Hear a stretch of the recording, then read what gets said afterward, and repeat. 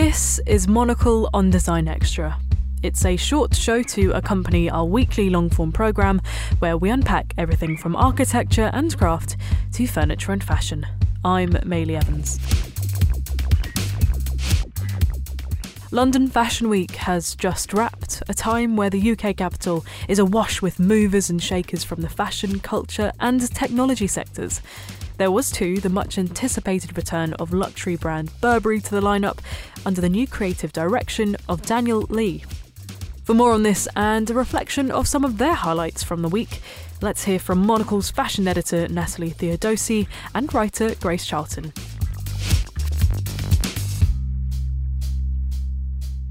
I really enjoyed Udon Choi. I think he does just these really beautiful, well-crafted, well-designed collections that are really chic. Udon Choi, he's a South Korean designer who graduated from the Royal College of Arts, I think in 2006. And he often has these collections that have real masculine tailoring elements in women's wear. And he will base them around art and architecture and figures like Kokdo. I think that was his last collection. And yeah, I just find it very evocative and beautiful. Otherwise, I did really enjoy 16 Arlington. I can't resist a little bit of sequin and feather and croc-embossed leather. And they also had this ground, which was made of 2 tons of coffee grounds that were just laid on the floor. And the models had to wobble across it, but it smelled so nice of coffee. It was a nice little pick-me-up. And it was a morning show, so the perfect smell to have as you walk into a venue. London is really interesting in terms of the everything that you see and inspiration both on and off the catwalks. And you mentioned Udon Choi, 16 Arlington, which is designed by Marco Capaldo, who is Italian and living in London. So do you find that there's a real mix of different aesthetics and inspirations and different markets within fashion?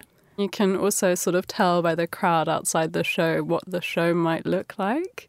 Outside Udon Choi, it was a lot more simple black long coats, but then, maybe you go to the CSM graduate show and everyone's wearing these huge deconstructed jean jackets and puffer jackets. So tell me a little bit more about the graduate shows as well, because both Central St. Martin's and London College of Fashion hosted shows over London Fashion Week. I think the teachers handpick the best design graduates to show their final projects.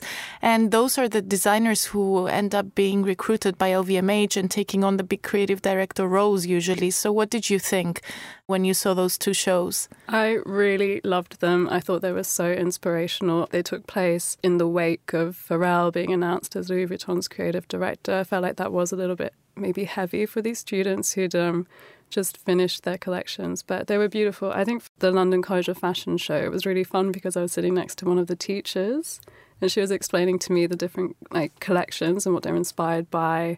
I think one was inspired by ADHD, another one was only £35 worth of material went into designing a whole collection. But I really enjoyed Isabella Wynne. She had these cool romantic cardigans with Western details, buckle belts strewn across shoulders.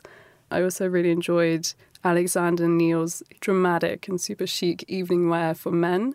And all the men were trying their best to walk in heels down this catwalk. But that was really beautiful. And there's just so much talent coming up and being fostered in London. Maybe another thing on the students' mind was the Pharrell Williams appointment at Louis Vuitton, and they may be thinking about what it would really take these days to get that big creative director role. Any other themes that you felt that all the students were thinking about and showing in their collections? It was interesting at Central St. Martin's. It was a lot more dystopian. It was a lot more deconstructed, maybe some more disturbing details like faces printed on fabric and then worn by these models.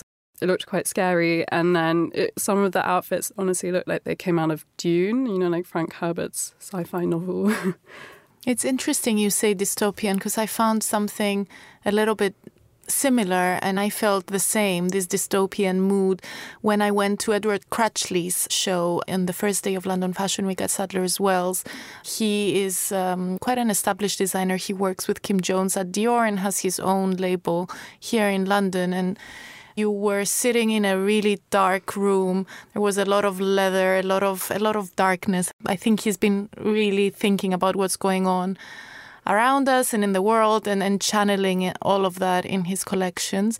But then again, you also had really light and beautiful moments. On the weekend, I went to the Tove show, which is a younger brand that made its debut during London.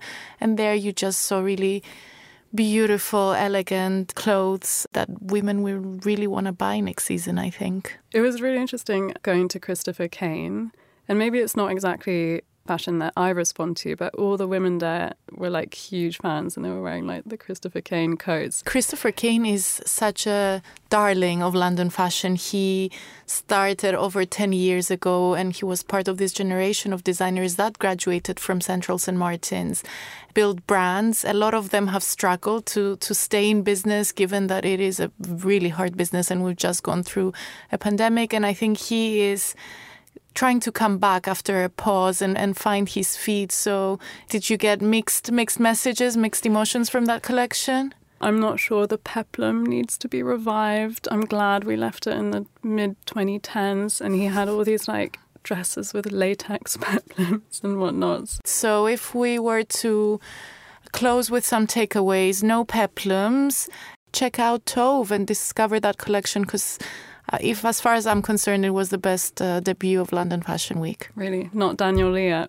Burberry? There was a lot of excitement there, but it's still a brand that needs to find its feet and its aesthetic.